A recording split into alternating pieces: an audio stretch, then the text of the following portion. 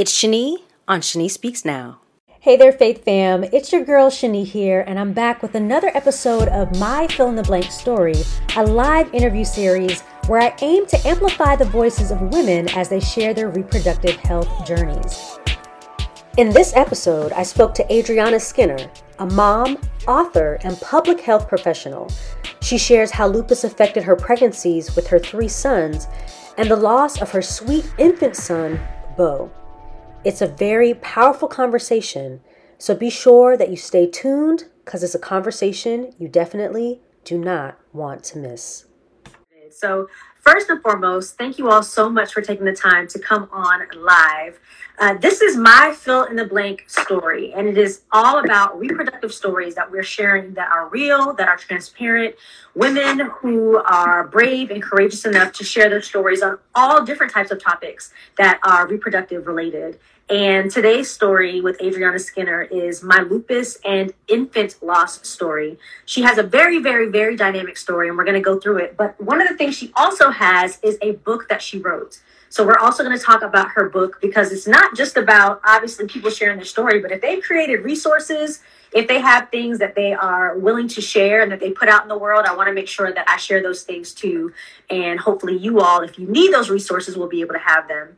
Now, usually I know a lot of the people that I go on live with personally. She's actually the second person that I don't know personally, but one of my cousins, Denise, beautiful girl, they are related technically. Yes. And when I did a IG live last year, when I shared about my miscarriage and I was highlighting a book that really, really helped me, she shared about her book. But at that time, I wasn't doing these lives. And when I finally decided that I was going to do these lives, I reached back out to her and I wanted to know more about her story. And thankfully, we've been able to do that since. And that's the beauty about technology. That's the beauty about this life and this world, is you can be connected to people that you may have never even known before.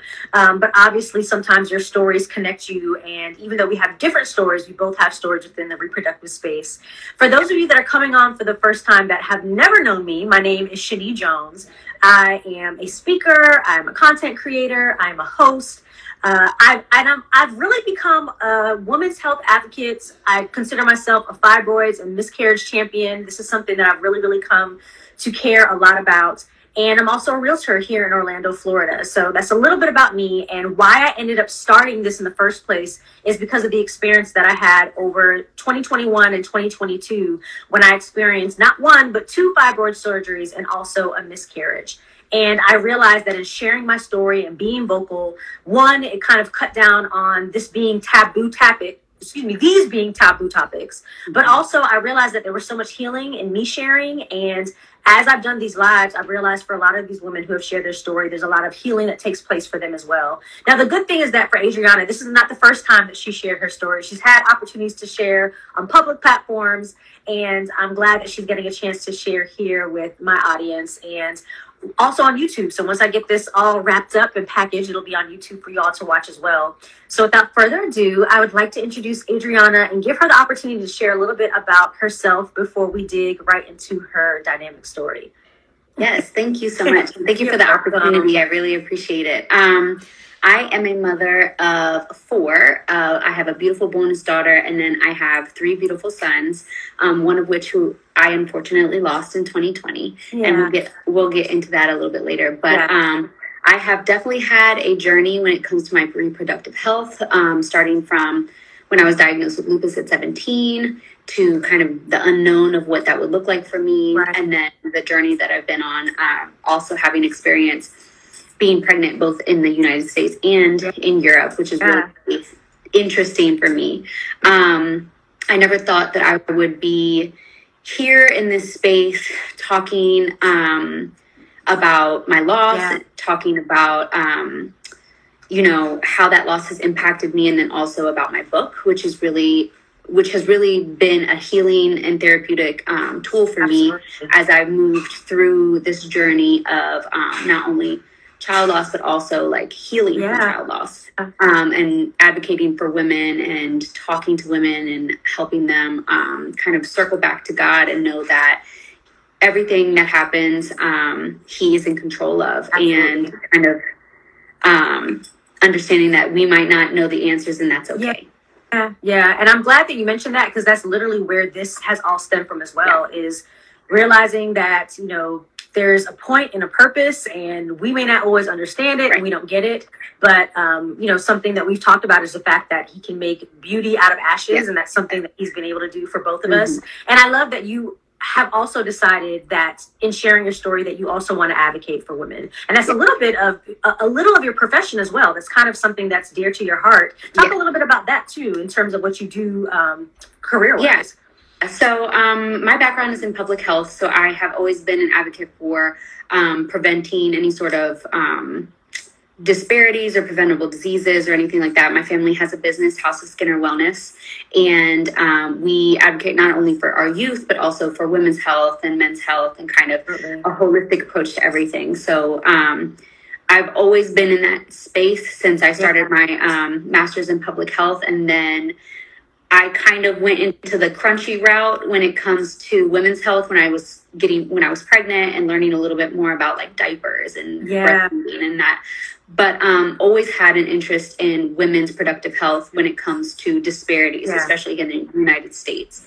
And so now I've, talked to a lot of my sisters in love about their experiences being pregnant, having babies, all of that. And coached a lot of my friends through like, you can do this in labor, or this is what you're meant to do, and all of that. So I have kind of took that on as kind of like a passion project or passion purpose, instead of like, I don't get paid for it, but I get paid in like joy and like seeing all the babies. My sister-in-law, who I think I saw on here, she always calls me like the baby whisperer. So I'm just in that space, just kind of like in the tribe. Yeah. I love that. And I mean, again, it's also a personal choice to do that. There's women who go through these things and they never talk about it, and that's their prerogative. There's some that feel that, speaking out on some of these things is your own private business and you shouldn't. And again, there are others like us who realize that for some of it, you do have to ring the alarm, because there are people that are dealing with these things. I will never forget how many DMs and text messages and meetups that I've had since sharing about not only my fibroids, but miscarriage, because people are wanting to talk about these things, but don't have the outlets. So I'm glad that you are one of those out there that are willing to share your story, and that's doing a little bit more and going a little bit further. So let's get into your story now. I didn't realize this when I talked to you. I knew that obviously that you had lupus, but I didn't realize you were diagnosed at 17, which is a super young age to be diagnosed. How has lupus kind of played a role in your health and your life leading up to, of course, your pregnancies? So I was diagnosed at 17. Nobody really knew what was going on. And then when I was diagnosed and they kind of found out that I did have lupus, I have the lupus that impacts my kidneys. They said, okay, so it's either going to be this type or this type. And if it's this type, I forget what term they used. We're going to have to start chemotherapy, which could impact your fertility. Or it could be this type and we start immunosuppressants. So at that point, I'm in the hospital room with all of these attending, students. And I was like, well, if that's the case, then I'm having a baby. I'm having a baby immediately. I'm 17. I can do it. I remember telling my mom that, because she was like, oh, well, what about freezing your eggs? I said, I don't even know how. I can't wrap my head around that right now. Like, if that's the case, like I need to do this now. But at that time I had a nurse that actually did have lupus. She had children. She was like, lupus is different now. There's so much more research now. Plenty of women with lupus are especially if you have lupus, are having healthy pregnancies, having healthy babies. Because a lot of times in the past, it was women, especially Black and Latino women, were not diagnosed until after they had a child, and after your body had already been through so much stress. Where there was like a point of no return for your kidneys or your body or anything like that. So for me, I was diagnosed early. It didn't impact. There was no scarring. There was no permanent damage to my kidneys. It was more so, it hit me really fast, and I was able to, my body reacted well to the medication. And then I was on the medication through college. And then right in 2009-ish, I actually weaned off all of the immunosuppressants. Wow. So my lupus became like inactive. Got you. Yeah. Wow. That's awesome. Yeah. So you do realize at some point, obviously, you get married and you're Mhm. starting your life and you are finally able to have your children.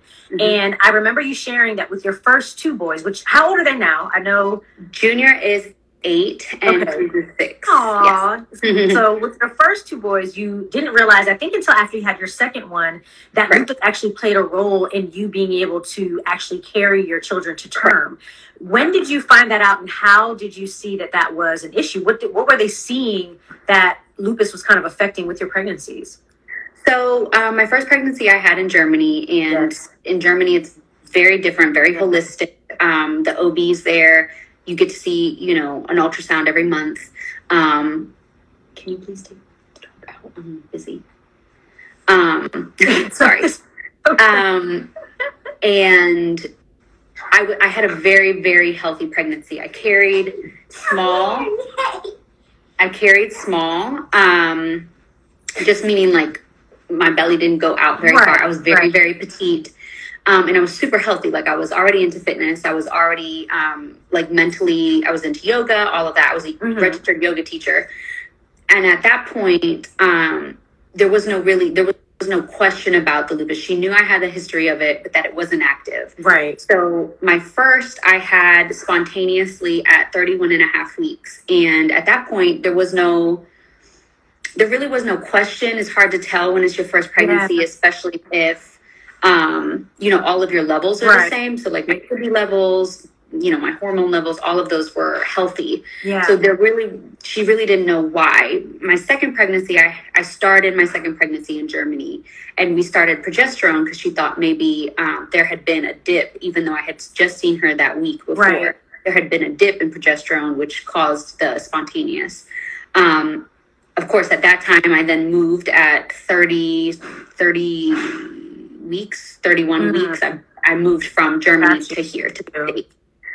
At that point, the doctors told me that it was possible that one of the reasons why Junior came early was because of the lupus, and that as women, specifically women with lupus of the kidneys, it could cause, you know, your body gets to a point where it's either like, I have to deliver this baby, or or your body is going to suffer from it. Wow.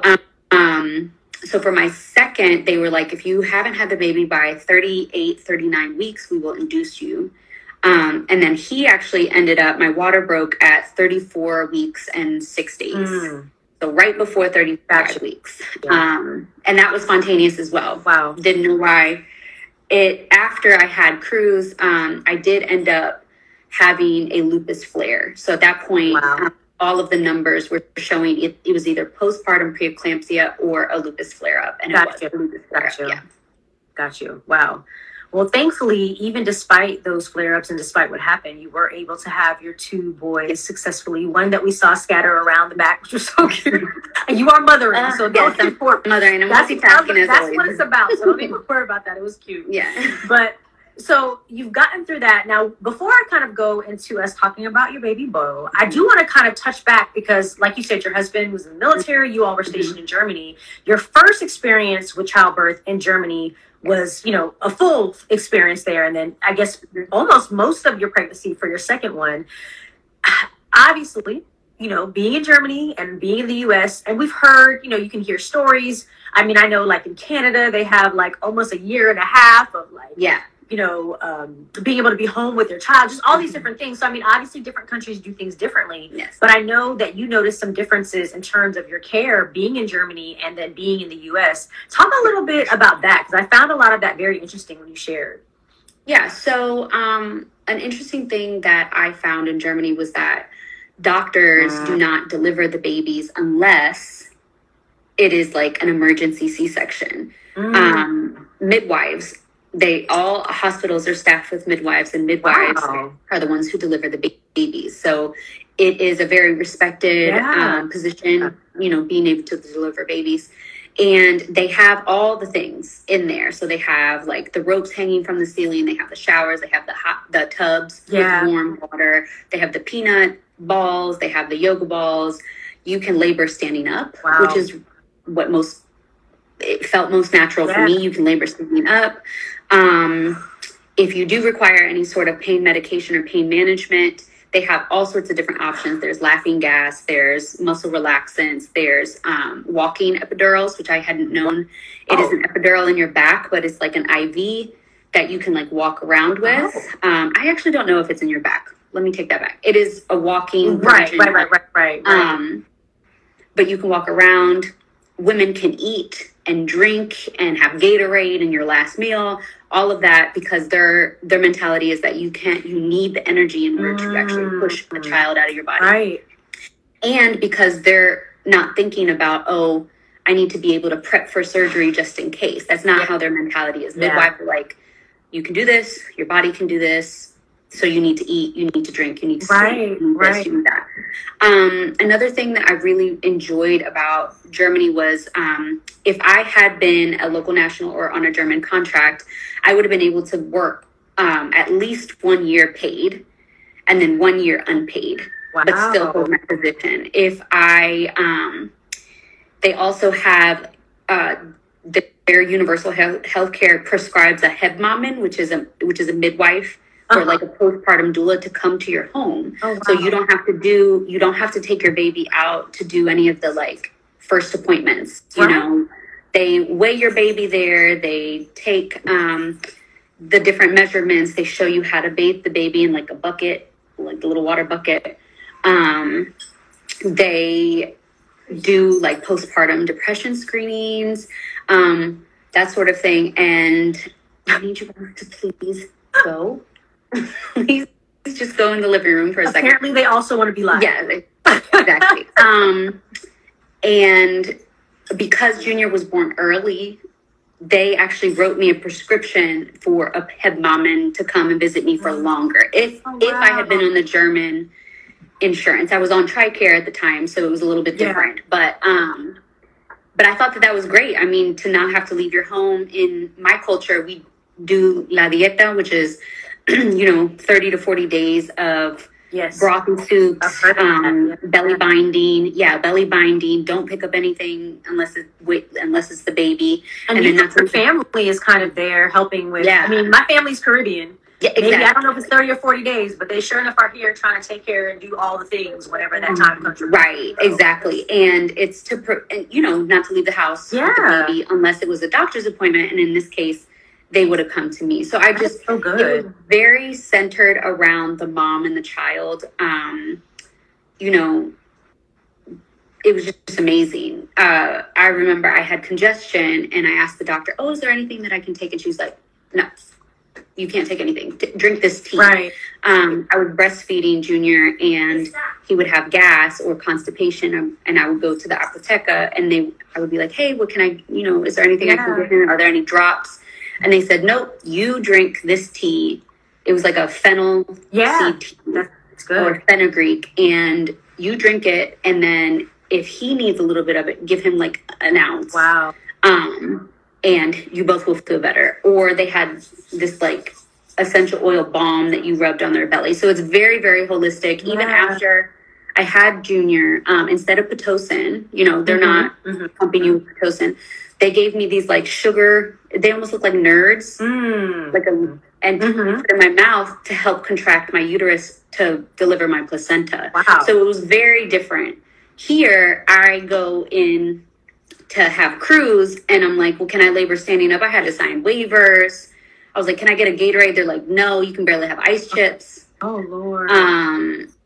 I remember when I was being induced with Bo, the same thing. I was like, well, I know how it goes with U.S. hospitals. So before you guys induce me, what I'm going to do is, Terrell, I need tacos. I need a big old Gatorade. I need, all the teas that I can have because it's totally different. I mean, here it's very much medical centered. So they want to make sure if in the event you need to have a C-section, you're ready to go. Yeah. Whereas there and it's almost like that's totally different. Yeah, it's totally different. Wow. I find it so interesting in terms of them allowing you to have your child or labor standing up, because I know if you really go back in time, Native Americans, a lot of African countries and villages, literally their women have their children standing up, and midwives are used in many of those places to help. And I know here in the U.S., while obviously midwives can be used, sometimes it is not, depending on where you are and what hospital, it can be frowned upon, or they may not be able to, be there at that time frame. So I think that's a very, very cool aspect that you're sharing. Yeah. And hopefully, when it comes to those things in maternal health, things will get better. I know we've seen reports recently from Tori Bowe, the Olympian that, unfortunately had her baby at 8 months by herself. Know that, Black maternal health and even just maternal health for women of color has not always been the best. So hopefully those things will definitely improve here for the U.S. But I just found it very, very interesting to kind of hear your story in regards to that. So let's move on to Bo. You obviously got to a point with your lupus where it was under control again. I think you were taking some medication that kind of, also helped, but it was safe, and you were able to get pregnant with Bo. I remember you sharing that I think you all started trying in November of 2019, and by December of 2019, Bo was on his way, correct? I got pregnant with Bo Christmas of 2019. Aw, that's a very, very happy Christmas gift for that year, for sure. So in terms of your pregnancy with Bo, how did that go despite everything? Yeah, so after I had Cruz, I was on an immunosuppressant that was not safe to be pregnant on. And then once I talked to the doctor, I was like, hey, we're wanting to expand our family. Can I be put on, either can I be weaned off or can I be put on something that is safe? Yeah. And there is the one that I'm on now, and the one that I was on at that point is completely safe to be on when you're pregnant and breastfeeding, which was huge for me as well. And I was feeling healthy. I hadn't, my levels were normalizing and everything. But because lupus can be hard on your body, they want you to be on it kind of what is it called? Proactively. Gotcha. So I was on that, and very healthy pregnancy. I want to say probably around 4 months. I went in for 4 or 5 months. I went in for an anatomy scan with the MFM because I had had the other two early, and he always liked to snuggle with my placenta, so it was very hard to get certain readings for his heart specifically, and I didn't think anything of it. And then they said to come back in a week or two to see if they could get better images. And then that day, he was a little bit different, differently positioned, and they saw that. What they saw was, instead of the two great arteries that come out of the heart being crossed like this, they were side by side, which meant that he had transposition of the great arteries, or congenital TGA. Gotcha. And they said, because of what we see, we want you to go see a specialist. So I went to see a pediatric cardiologist, and she confirmed that obviously they can't see, nothing is determined until the baby is actually out. But at that time, it was COVID. Yes. I was in the room by myself. My husband wasn't allowed to be in there with me. My face got hot. I was like, oh my God, I can't believe this. I held it together in the doctor's office. And I was like, you know what? I trust God. And immediately got to my car and broke down on the phone as soon as I heard my husband's voice. But knowing his diagnosis helped us to be prepared for when he was coming. So I'm grateful for that, because even though 1 in 10 children is born with a congenital heart defect, the majority of them, well, a good portion of them, I don't know the statistics off the top of my head, but a good portion of them are not diagnosed in utero. Gotcha. So a lot of times women won't know until after they've had the baby. And so I was grateful that I knew that. I was grateful for COVID, actually, because it allowed me and my sons and my husband to be in the house together to fully experienced the pregnancy altogether. Yeah. And then it was at my 30s, and I was on progesterone shots also. So to prevent preterm labor, I was getting the shots. But then at 36 weeks, I went in for my non-stress test, still doing good. She measured my cervix and everything. But he kept having D cells in his heart rate that weren't coinciding with the contractions. So because of his heart, because of the history that he has with his heart, they wanted to send me to the hospital for a longer non-stress test. Gotcha. So I immediately did that. They confirmed that he was having these weird D cells where they would just go down, not coinciding with my contractions. And they said that they wanted to induce me.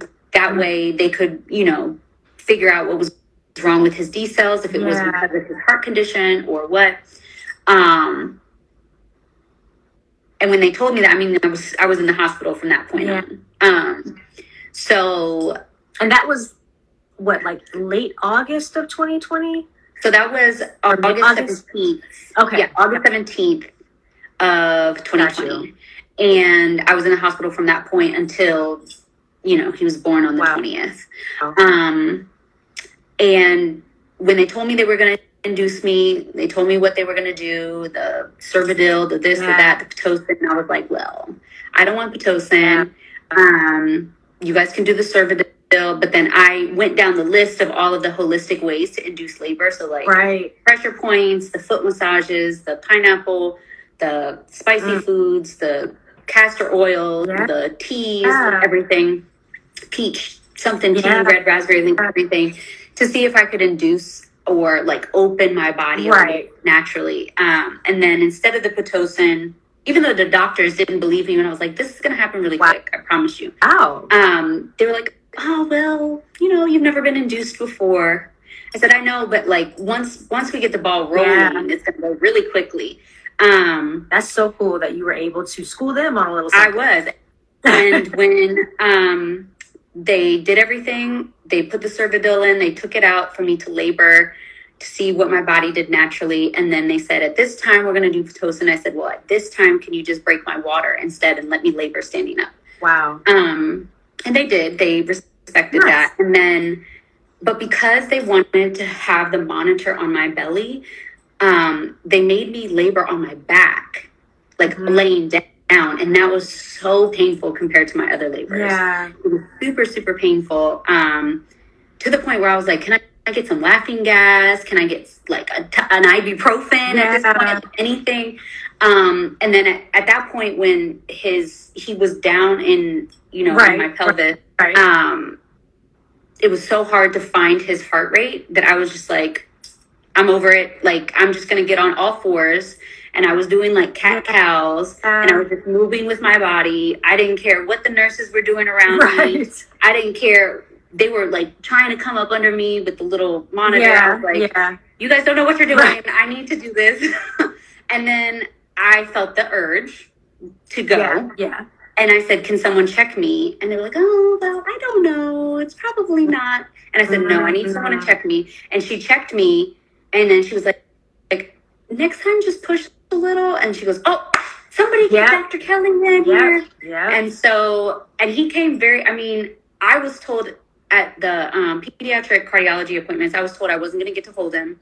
I wasn't going to get to do skin to skin. He would be rushed off somewhere. That I would need to be discharged before I could even see him because he has to go to the other hospital. I was just incredibly grateful that he came out, and I might cry. That's okay. He came out crying, like a nice, strong cry. He was nice and pink, It turned out that the D cells were because he had the cord around his neck. Oh, wow. So thank God that they saw the D cells, because as he had gotten bigger, it might have been more of a problem. I got to hold him. Me and my husband got a picture holding him. And then my husband was able to go and be with him in the NICU, CICU actually, at Children's, while, they did everything with me. They took the placenta and this and that. And then I was also very surprised at how this particular hospital, compared to the one I delivered at in Virginia, was not very supportive for breastfeeding unless you actually had your baby. There was no cleaning supplies for all of the pump parts. They didn't really give you any bags. They didn't give you a big jug of a big water jug. Whereas the hospital that I was in, Virginia, did. I mean, it was like, here's the cleaning supplies, here's the wipes, here's the this, here's a tub full of whatever. It was just different. Even within the U.S., things are very, very different. It's true. Because a lot of it has to do with what resources certain hospitals have, what funds that they have. That can make it very, very difficult from person to person. And thank you so much for sharing, because I know that it is not easy to share, even though I know it's something that you've shared a million times over, but this is still very much your story, and things can hit at different times. So I do want to acknowledge that. And girl, if you have any moments where you need to give yourself a moment, please do that. I saw usually it's that pinch right here where you're just like, oh, it's going to come. And then you kind of have to breathe through it. No, I get it. And the thing with grief too is it comes in waves. You don't know, as you're sharing or as certain things come to mind, you don't know when and what is going to hit and when it will hit. So listen, I understand. I saw someone mention I think when you were talking about just laboring on your back and the pain from that.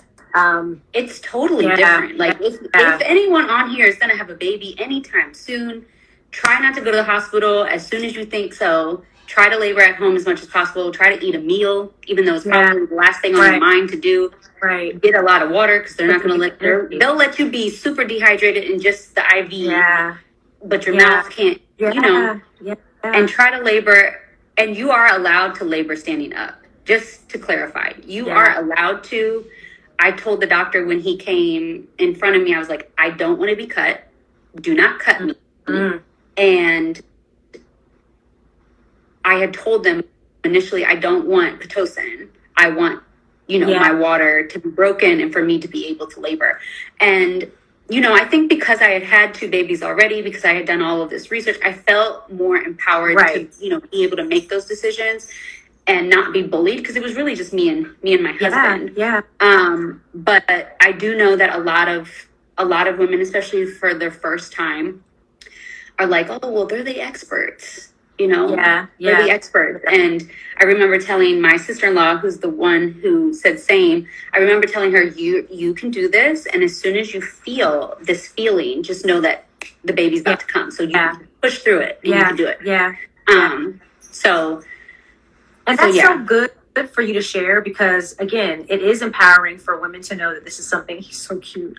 Is this Cruz? This is Cruz, the second one? Cruz, yeah. Okay.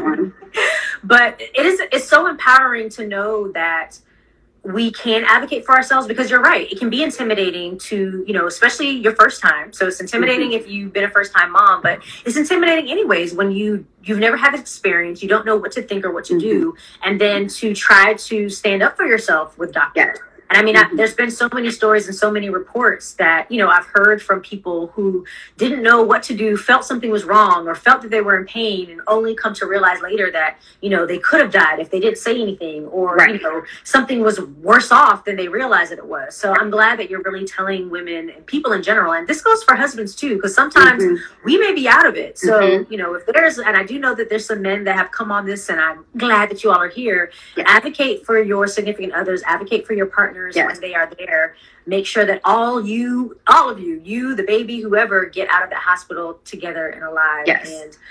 And just ask. It never hurts to ask. And you also have the right, if you feel those microaggressions, you also have the right to ask for like a patient advocate and or a different doctor.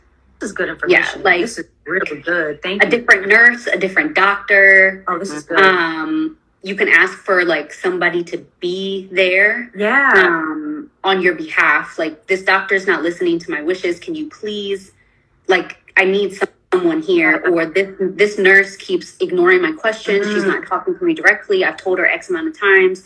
Then just say, I need to. And there's always a charge nurse on the floor. A charge nurse is the one who's in charge of all the nurses.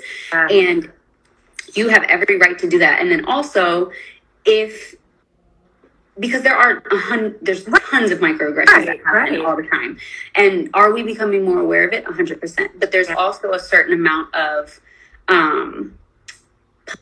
political correctness that I feel like we all try to do and move in, especially when it's like, I'm really not trying to argue with you. I'm trying to have this baby. Right. But if you feel that, just know that you are your and your child's best advocate. Yeah. And if you need to have someone step in, whether it's your husband, whether it's a doula, whether it's a patient advocate, whether it's a nurse that you connect, like if you find that one nurse on the floor that has your back, be like, I don't want you, I want you as my nurse. Please be in the room and be with me, because it does make a difference. Like, I mean, especially with Black mortality rates, Black maternal, infant and maternal mortality rates, like it makes a huge difference. I see a couple comments of people saying yes, that they've done that, their husband advocated for them. So it's definitely true, and I'm glad that we are talking about that, because that is something that is important. I remember hearing a story of a woman, I think she had already had one baby, and her experience was so terrible that when she went to have her second child, she went in with like cookies and gifts for all the nurses, because she wanted to like get on their good graces to make sure that she came out alive. And it should, like, we shouldn't have to coax people into doing their job to take care of us. I don't think people realize that when you are dealing with having a child, it's literally a life and death situation, no matter what. Even if the pregnancy goes well, there's things that can always go off in the middle of a labor and delivery. So it's always a woman that's putting her health at risk, putting her life at risk. So it's something that we definitely need to pay more attention to. So, of course, now Bo is here and he's made it, and he did have to go into surgery immediately, even though you all thankfully were able to get a chance to touch him and to hold him and do those things, and your husband was able to be with him. Tell us a little bit about his surgeries, and then kind of what it was like for those was it roughly 2 months that he was here? So the 2 months of, what it was like while he was still here with you all during that time. Sure. So, unfortunately, because of COVID, my older sons were not able to come and visit him. But we were told initially that the type of heart defect that he had was actually like the best one to have, because it's only one surgery to switch the arteries, and then he won't need additional surgeries like some other congenital heart diseases. Right. We were told, he'd be in the hospital for 3 weeks, and then you just have a lot of follow-up after that. But that didn't end up being our case. So he had his first surgery called a balloonectomy, something like that, where they take a little balloon and they open up the hole. There's a hole in part of the arteries that allows for blood to flow. Got you. And everyone has that when they're born, and just when you're pushed out of your mom, it kind of closes on its own. But they opened that up so that way inside of his heart was mixing both oxygenated and deoxygenated blood to hold off for the surgery, because basically what he had was the blood that was circulating to his body was all the deoxygenated blood. Oh, wow. Like it was that was coming out. Yeah. That's like the heart is divided like this, and it was coming out. Yeah. So that allowed for the blood to be both deoxygenated and oxygenated. Yeah. He had his first surgery, which was successful. And then he was having some irregular rhythms, which is normal for after surgery, but they really couldn't find out why. They did a couple tests and they saw that everything was normal. They just thought maybe it's his heart needing time. Right. We had a couple experiences while we were in the hospital. He had sepsis at one point. We were able to get, upgraded or downgraded to the HKU unit, where they taught us CPR. They taught us how to help his scar in his sternum, and how to give him his medications, that sort of thing. And then he had to do a car seat test, and then we got to bring him home, which is probably still one of the best days I can remember. When the boys finally got to meet him, when he was in our home, when he was able to be in the bassinet, and, go through like normal life. And what was the time span from you having him to finally being able to take him home? 1 month. Okay. So we got to come home on September 20th. Got it. So exactly 1 month. Wow. He was home for 3 days, and it was following so we had a pediatrician appointment on the 22nd. He looked a little gray-ish that day, like they call it molting. Mm-hmm. And I had asked the doctors then about if that was normal, and the doctor said yes. And then we got a call on the 23rd in the morning saying, oh, the pediatric cardiologist wanted us to go back because they didn't get a blood pressure reading. So when we were on our way out, I noticed that he was crying because he had just been asleep. He was crying. And then when I was getting him in the car, I noticed he was making a weird sound. And this time I cried too. Take your time. And when he was making that weird sound, I immediately was like, he's not breathing correctly. Yeah. And so I took off all his clothes. It was cold outside. I took off all his clothes. I started rubbing on his sternum. And he was still like kind of out of it. So I ran in the house. I called for my mom, who was thankfully there. And I just went into like go mode. Yeah. I started doing, my mom is a pediatric dentist, so she has to do like crash drills. And I said, Mom, he's not breathing. And she didn't know what to do because of his chest incision. She was like nervous to do the compressions. So I immediately called 911. I was doing the chest compressions. She was doing the breaths. Yeah. We were doing CPR on him. I just told my sister, and I called for my husband. I just told my sister, keep the boys upstairs. I was on the phone with 911 and just running through everything. I don't even know how all of that happened. But they got there, and by that time he had kind of come to. We had this outlet monitor that, you know, you put it on their foot, and it monitors their heart rate. And I put the outlet monitor immediately because I had taken it off of him when he woke up, because I don't need it when he's awake. Yeah. And I put the outlet monitor back on him, and his heart rate was fine. And, you know, when the ambulance got there, they didn't have like a mask small enough for his face. So I just kept doing the breaths. And we get into the ambulance, and they had to meet us on the side of the road with an ambulance that was equipped with whatever was needed. And they just kept saying, like, you probably just saved his life. You probably just saved his life. And we get to Annapolis ER, and they don't know what's wrong because now he's perfectly fine. And, you know, he's just... You know, and they said, well, we need to airlift him to Children's because we just don't know. We're not equipped to deal with anything. So first helicopter ride.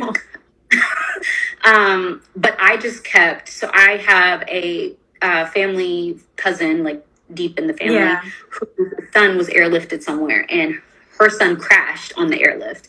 So I immediately was like, I'm like, my eyes are on him. I'm just watching him and watching the monitor and watching him. And we get to the NICU because the CICU requires that you have 2 negative COVID tests. We get to the CICU or we get to the NICU, and they're running all these tests. They're looking, the cardiologist is coming, everyone's coming in talking. And then he has another episode where he just, it's almost like his heart stutters. Got you. Which then causes, you know, everything to kind of shut down after that. Yeah. Wow. So they then take him back to the CICU, but we were under quarantine protocol, which means I am stuck in the room. And everybody who comes in has like B suits on until he gets 2 negative tests, and I get 2 negative tests. Wow. At that point, the doctors told us, you know, the transposition surgery was good, but there's a stenosis, like a very, like a stretching of the pulmonary arteries that connect to your lungs that must have been too thin. or too small, Right. too narrow, and that he needed another surgery. So then another open heart surgery. And this is only roughly a month later from his original surgery when he was firstborn. Wow. Right. So he has another surgery. And what they don't tell you about the surgeries is like it takes a while to put the kids on bypass. Like it takes a while. It's like an hour to put them on bypass. And every time you go on bypass, it's like increased risk of all of these things. Yeah. So they do the second surgery. He comes out again, like looking like he's everybody's favorite baby on the unit. Like he's the baby that everyone was like, I don't even know why you guys are still here. I don't even know why you guys are still here. Because he looked that healthy. He was that healthy. Yeah. And this is why I say you really just have to trust in what God has. Yeah. Because it was then he was still having, so we were fine, got bumped down to the HKU unit. Again, everyone was like, oh, you guys are going to go home soon. And I distinctly remember we were watching 101 Dalmatians with my boys at home on like the iPad. And they kept pressuring me to give him a bath for some reason. They were like, oh, it's time for his bath. I'm like, well, he's asleep. And so I finally give him a bath. And he's crying and crying, and then he has another episode. Oh, wow. And I said, he's not breathing. And thank God for that nurse, because she immediately hits code blue, and it's just like everyone rushes in. She's doing the chest compressions. I am beside myself. I close the iPad. Everyone comes in because they still don't know why this is happening. Yeah. And I just distinctly remember my husband coming in with the food that he had went to go order, and I was just rebuking death. I was just rebuking death. I was in the corner, like, just praying and covering him, and I was just like, Lord, you're not taking, the enemy is not going to take him right now, Lord. I know that you are the God who can do miracles, so I need you to move right now. And so the same thing, like nobody knew what was going on. I kept asking if it was his coronaries, because part of the surgery is switching the coronaries. Right. And they finally tried to do another test on his coronaries. And it was then that he crashed again and then was put on life support. So at that point, the doctors came in and said, this is like emergency surgery. Yeah. This is like last resort surgery. We need to go in. We need to fix what's going on. Because it is his coronaries. Yeah. His coronaries are completely blocked. It's a miracle that he's been alive this long because the heart muscle was not getting any oxygen. And so they did the surgery. It was almost all day long. It was... Yeah, I think you mentioned probably like 18 hours or something. It was like 18 to 20 hours. It just seems so on a baby. Like, I'm just thinking about how small and their hearts are like as big as a walnut. Like they're teeny tiny. So thank God for the surgeons. And I just remember praying, and I wrote Romans 8:28 on the big board that they have. And at that point, the nurses are confused. I'm confused. The doctor's confused. And he came out of that surgery, thank God. And they do like brain monitors and all these things. Right. And I distinctly remember it was like 10 a.m. He had a brain scan and was fine. And then by 2 p.m., his pupils were no longer reacting. Wow. And they said, we don't know what happened, because afterwards we did the ultrasound on the head. We did all of these tests, and there was no issues. Yeah. And I remember my husband just walked in, and I told him what the doctors were telling me. And then they said, we need to do another CT scan, but they bring the CT scan in. Yeah.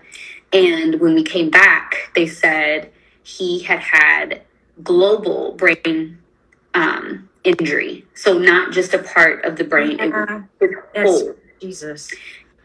And at that point, they said, you guys can go home and sleep on it and come back. We'll do another scan in the morning. There's entirely way too many machines in here. There was the life support machine, ECMO. There was the dialysis machine. There was, the brain scan machine. Like, I was in this teeny tiny little corner pumping. And we went home, and I just, all I kept asking God was like, whatever the decision is, I need you to make it very clear. Yeah. So that way I can live with what it is. And when we got in there, they did another scan, and it was even worse. The injury had gone down to his brain stem. So regardless of what was going to happen,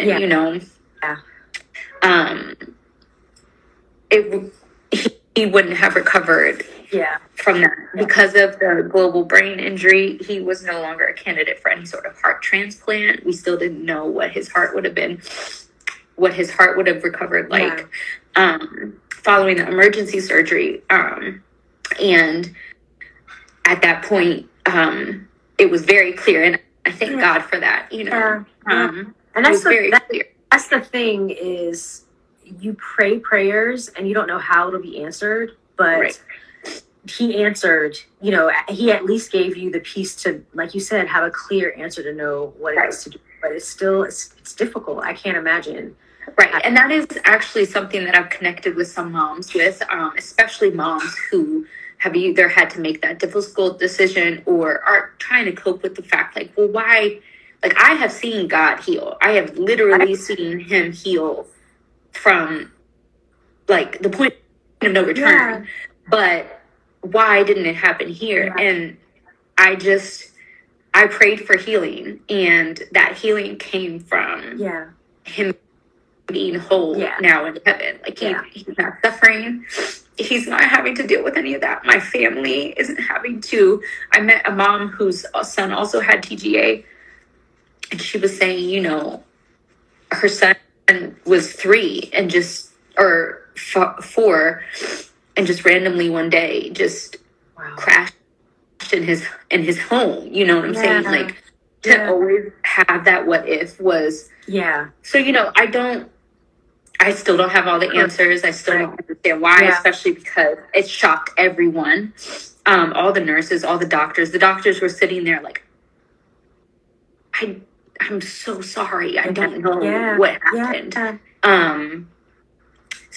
But one thing that came from that was when I left, the nurse was so sweet and so kind. Her name was Lee O'Shea, and she had been his nurse a couple times, and we had talked about cloth diapers and all of that.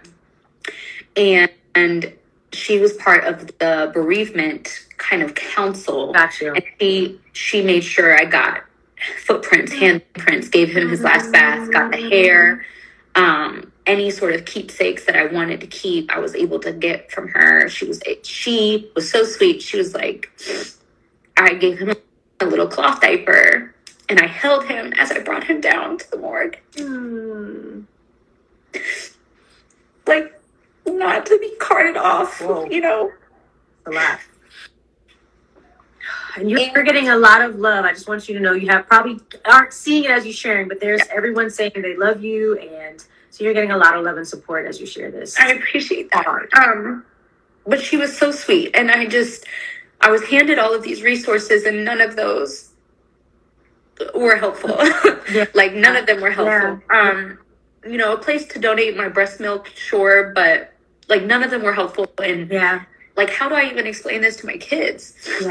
They don't even, like, what are they even going to think? What are they going to say?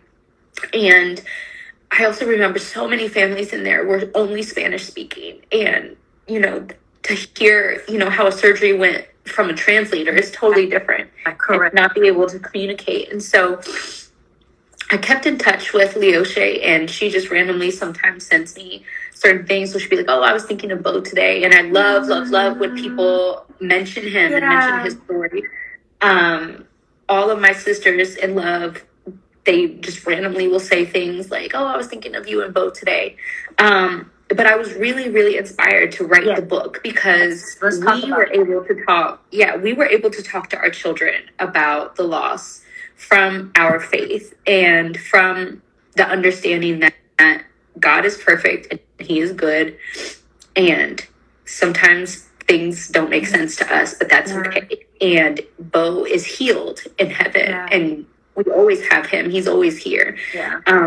But it looks a little different than what we expected. And just realizing when I was looking for books online and looking for this, I talked to this child psychologist who basically said everything that the boys are doing is like amazing. It's like what we would do in therapy. And they were doing all of that on their own. But there was just like no resources with children of color, or no resources specifically talking about like, yes, you lost a sibling, but your sibling is still with you. Right. Yes, you lost a sibling, but we believe in heaven. And so I wrote the book because it was all inspired by the conversations that me and my husband had with the kids. Yeah. Answering little questions. Because I know you mentioned the book, but this is the book for those of you, and she has her copy, I have mine, called Beyond the Rainbow. And I'll let her share, you know, how you can get your hands on it. Yes. I want you now, this is the thing about this book. Let me tell y'all, I read this book. Not only is it beautiful, but not only did she write it, she illustrated this book. And I mean, if you can see these illustrations, they're very like realistic. I'm looking at this picture of, I believe it's probably Junior in his bag. And Junior. That is very much one of the children that we had seen walk across the street. One of the ones that, one of my cameo stars. Correct. And just talk about the process of it, because it's one thing to be going through what you went through, to be grieving your son, but now somehow in the midst of this, and obviously we know it's God, that you can look around you, see other people who are suffering, see people who are not even able to speak the language that the hospital staff is able to speak, but you know and you understand. And somehow in your mind, you realize, yes, I know I'm grieving. Yes, I know this is hard. Yes, I wish I wasn't going through this, but I can do something that is going to make a difference and that is going to be able to help. And you started this book process almost immediately, even though it took a little bit of time. Yeah. So I wrote a very rough draft, like probably within the first several months. And then I wrote the actual version that you see now, probably a year, like around the anniversary of his death. It took another year to illustrate it, just because it was very emotional illustrating it. I didn't know what I had wanted to do. And then like, I mean, I distinctly remember like being in Starbucks for 3 hours straight and like crying, and people were probably looking at me crazy, but mapping out what I wanted each page to look like, and then kind of dealing with the ins and outs of Amazon KDP and like sizing differences and stuff. My mother translated it, which was awesome, because I know Spanish, but not like her. Right. And it was very, very, very cathartic and amazing to be able to give this resource that if I had this when Bo first passed away, it would feel like such a relief to be able to have a guide to talk to my children who are living about this, even adults, about like, yes, I'm sad and yes, I'm grieving, but I know God is real, and I believe that we have everlasting life through Jesus. And because of that, these are all of the little ways that God shows me that he's still with me.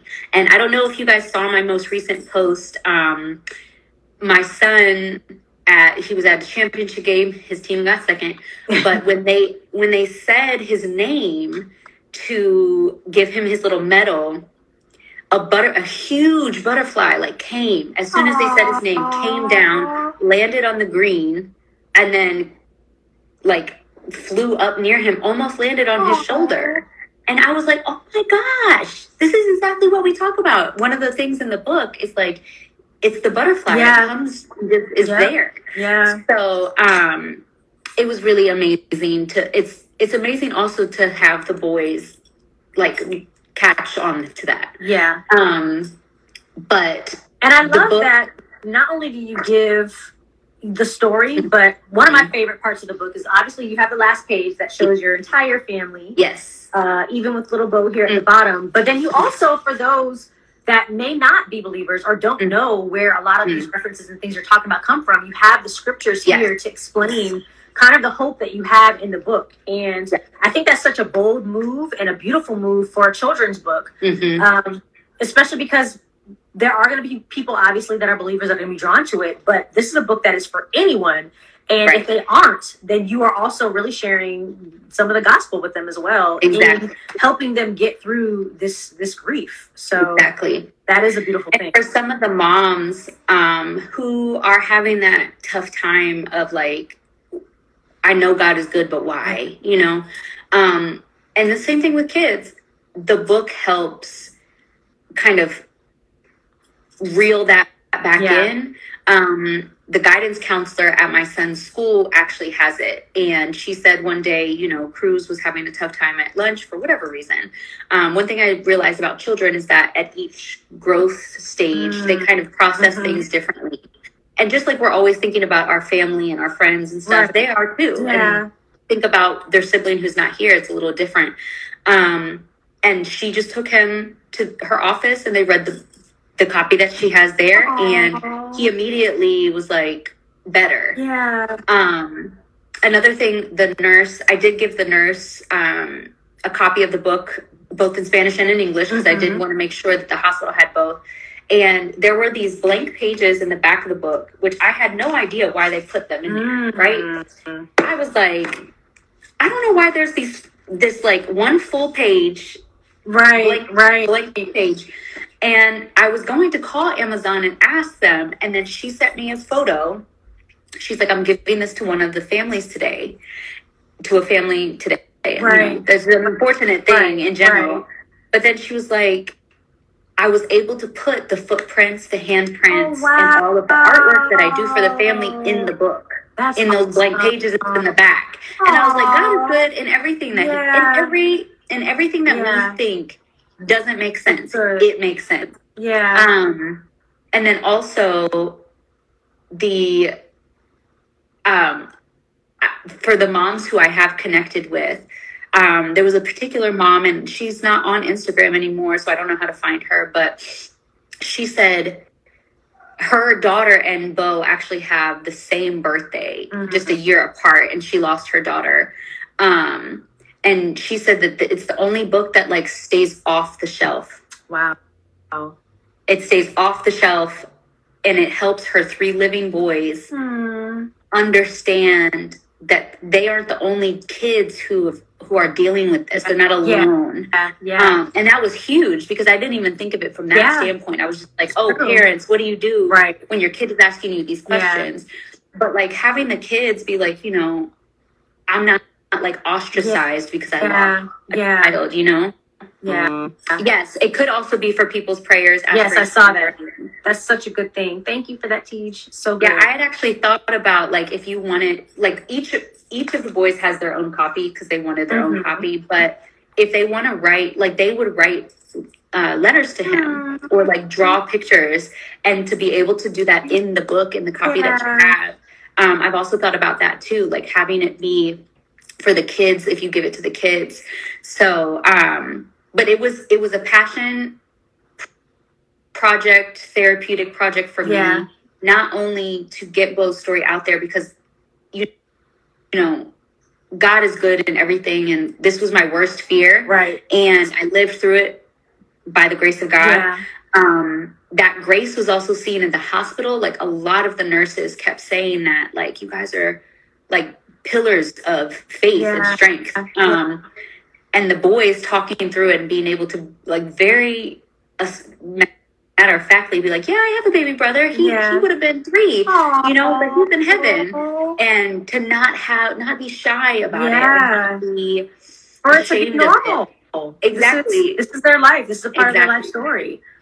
And to be able to work through all of those feelings that they have, like if they're sad at night, and there's a part in the book where it's like, when you're feeling that, just think of he's just with you. Yeah. And when you feel that, don't try to be sad about it. Try to like just talk to him and you'll feel better. So it is the first of many books, but it is definitely one that and my purse just knocked over this picture of him. He's here. But it's one that I was very, very passionate about getting out there as soon as possible because it was something that if I had it then, I would have been able to have this conversation. I mean, we had the conversation earlier. Right. Because obviously this is based off of the conversation that we had. But if I was another parent, trying to wrap my head around what just happened, this takes the brain work out of that. Yeah, so. For sure. Well, Adriana, your story is incredible. I know that it is still evolving and still growing. Yes. I'm thankful that you were able to go through such a very tough experience. And again, God was able to make beauty out of those ashes. And now not only do you have a book that has Bo's name, but that's something that will carry on his legacy. And now you're helping other families be able to do something that you had to do without the resource, and now they can do with that resource. Exactly. I know we've been on for a little over an hour, but I wanted to, allow people to find out where they can find the book. I know you mentioned Amazon. Yes. I know you also have your own website that they can also get the book from. So please tell people where they can find the book, a little bit more about your website, and then also how they can follow you and continue to follow your story and kind of keep in touch with you. Yes. So you guys can follow me as I release the new books, all based on kingdom principles, especially kingdom principles to explain to your children. I will be releasing and putting announcements on both my Instagram and then also on my website. My website is bosgarden.com. So BEAUS garden.com. Inspired by Bo, obviously, but hopefully with growth of eventually maybe a nonprofit to support families and or research specifically because Black and brown children who are born with CHD are more likely to pass. So finding out why, and then also just increasing resources for burials and being able to honor your children who pass, because that's not something that anyone expects, especially a new baby. I also, as I mentioned, have a few different books in the works specifically for teaching children kingdom principles in a way that also introduces scripture, as you mentioned. And well, definitely get CPR certified if you are around children, around infants. Get CPR certified. Have your kids be CPR certified. Anybody and everybody get CPR certified because that's good to know. It bought us time. Yeah, that's good. Well, thank you so much for being on here with me. I am so glad that I had a chance to be introduced to you. Yes. I have to hit up my cousin Denise and thank her so much. Thank you, Denise. I know she was on here. I know she's still on here, but Denise, we appreciate you. You gave such a wealth of information from a gamut of things, and I'm so grateful for that.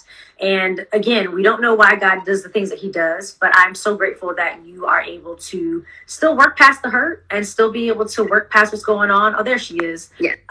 And thank you. I'm glad that you were able to put your website in there and give them your Instagram. I see it there, but give them their Instagram too if anyone's not following you and they want to follow you after they've had a chance to watch this.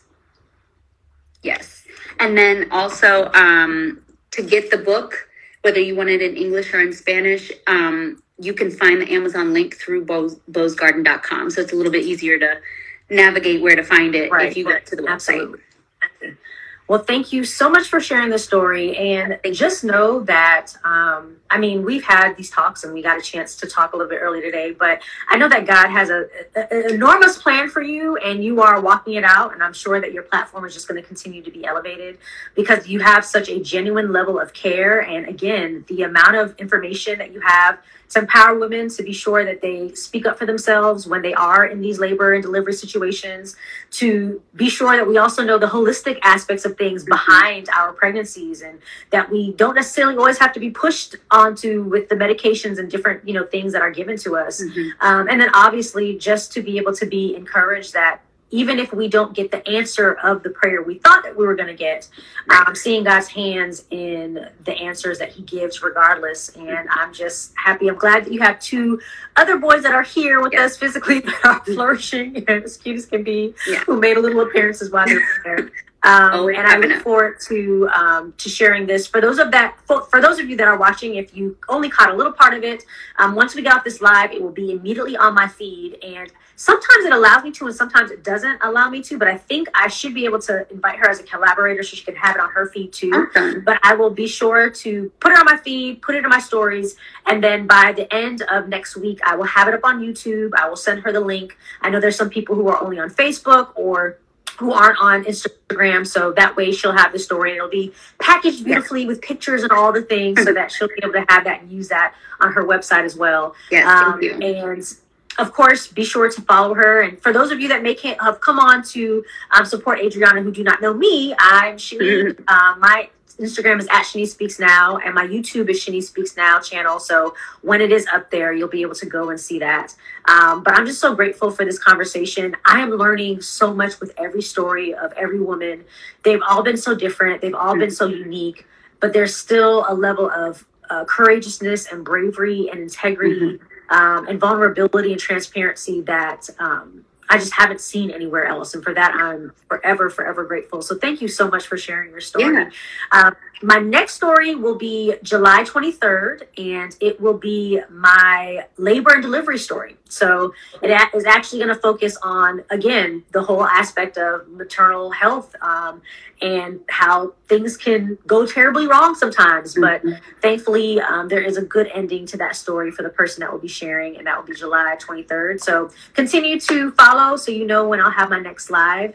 And Adriana, I hope that you have a great rest of your Sunday. I hope everybody has a great rest of their Sunday. If you haven't had your Sunday dinner or any of those sorts of things, go ahead and get your eat on. Lord knows that's what I need to do that. One last thing to say, a consejo for anyone, if you know anyone who has lost a child or has lost a pregnancy or anything, just know the best thing that you can do is not try to make them feel better. Nothing will make them feel better. That's good. Heaven was missing an angel, or too beautiful for this earth. Or at least you have the experience of having the child, or experience. At least you know you can get pregnant. Yes, all that. The number one thing that you can do is say, I do not know what you're going through, but I am here for what you need. That is good. And understand, like, unless they say, God needed him, or, whatever, he's in a better place. Unless they say it, just, even if you're thinking it, just don't say it. Listen, that is like the number one advice is just say, I don't know what you're going through, but I'm here for what you need. And whether that's just getting them a copy of the book because you don't know what to say, or just being like, hey, do you need me to just sit? Listen, if they have a name, just be there. Yeah, just and if there. They had a name for their child, or their child was born, make sure you say that name. Absolutely. As much, and just, you don't have to say anything other than, I was thinking of you and so and so. Yeah. You and so were on my mind. And that is probably those little messages that I got afterwards made me feel like he was that much more real. Correct. And then that much more supported, where I don't have to give you anything in return. Just thank you so much. But that's the best advice that I can give, is just say, I don't know what you're going through, but I'm here. But I love you. And I'm here for whatever you need. And I'm here for whatever you and Bo need. Or I'm thinking of you and Bo. Because it matters. It does. You don't have to be afraid to say their name. It will warm their heart to say their name, because they don't hear it as much as their living children's names, or they don't hear it anywhere outside of their walls. So that's something to just think of. No, I appreciate appreciate that, and I agree. I say my son Day's name often, even though I didn't get a chance to physically meet him here, but it's true. It just allows that person to realize what you went through is real. We acknowledge that it happened, and we want you to know that we're here for you. Yes. And that's it. So thank you for sharing that. I appreciate that. That is a great way to end this, by allowing people to know how they can support people who may experience some of these losses when it comes to pregnancy and the reproductive health. 1 in 4 women. Yep. 1 in 4 women. So you know somebody who knows somebody, or you are 25% of pregnancies. It's crazy. It's crazy. It's happening more than we realize. So thank you so much for the opportunity to talk. Absolutely. It was my pleasure. Thank you all so much for being on here, for all of your support, all of your comments. I really, really, really appreciate it. Again, this will be up very shortly on our feed, and then I will share it on YouTube. But I hope that you all have a beautiful Sunday, and I'll see you next month in July. Thank you. Bye. Take care. Have a good night. You too. Adriana, thank you for sharing your painful yet inspirational testimony and pouring it all out into a book that can serve others. We look forward to your future books. And if you'd like to share your story live, remember you can email me directly at hi@shanispeaksnow.com or DM me directly on Instagram. Didn't get a chance to watch? Well, you can listen wherever you listen to podcasts on Shani Speaks Now, the podcast. Thank you so much for watching. Be sure to like, share, and subscribe to my channel. And remember, always keep the faith and let the Lord fight your battles.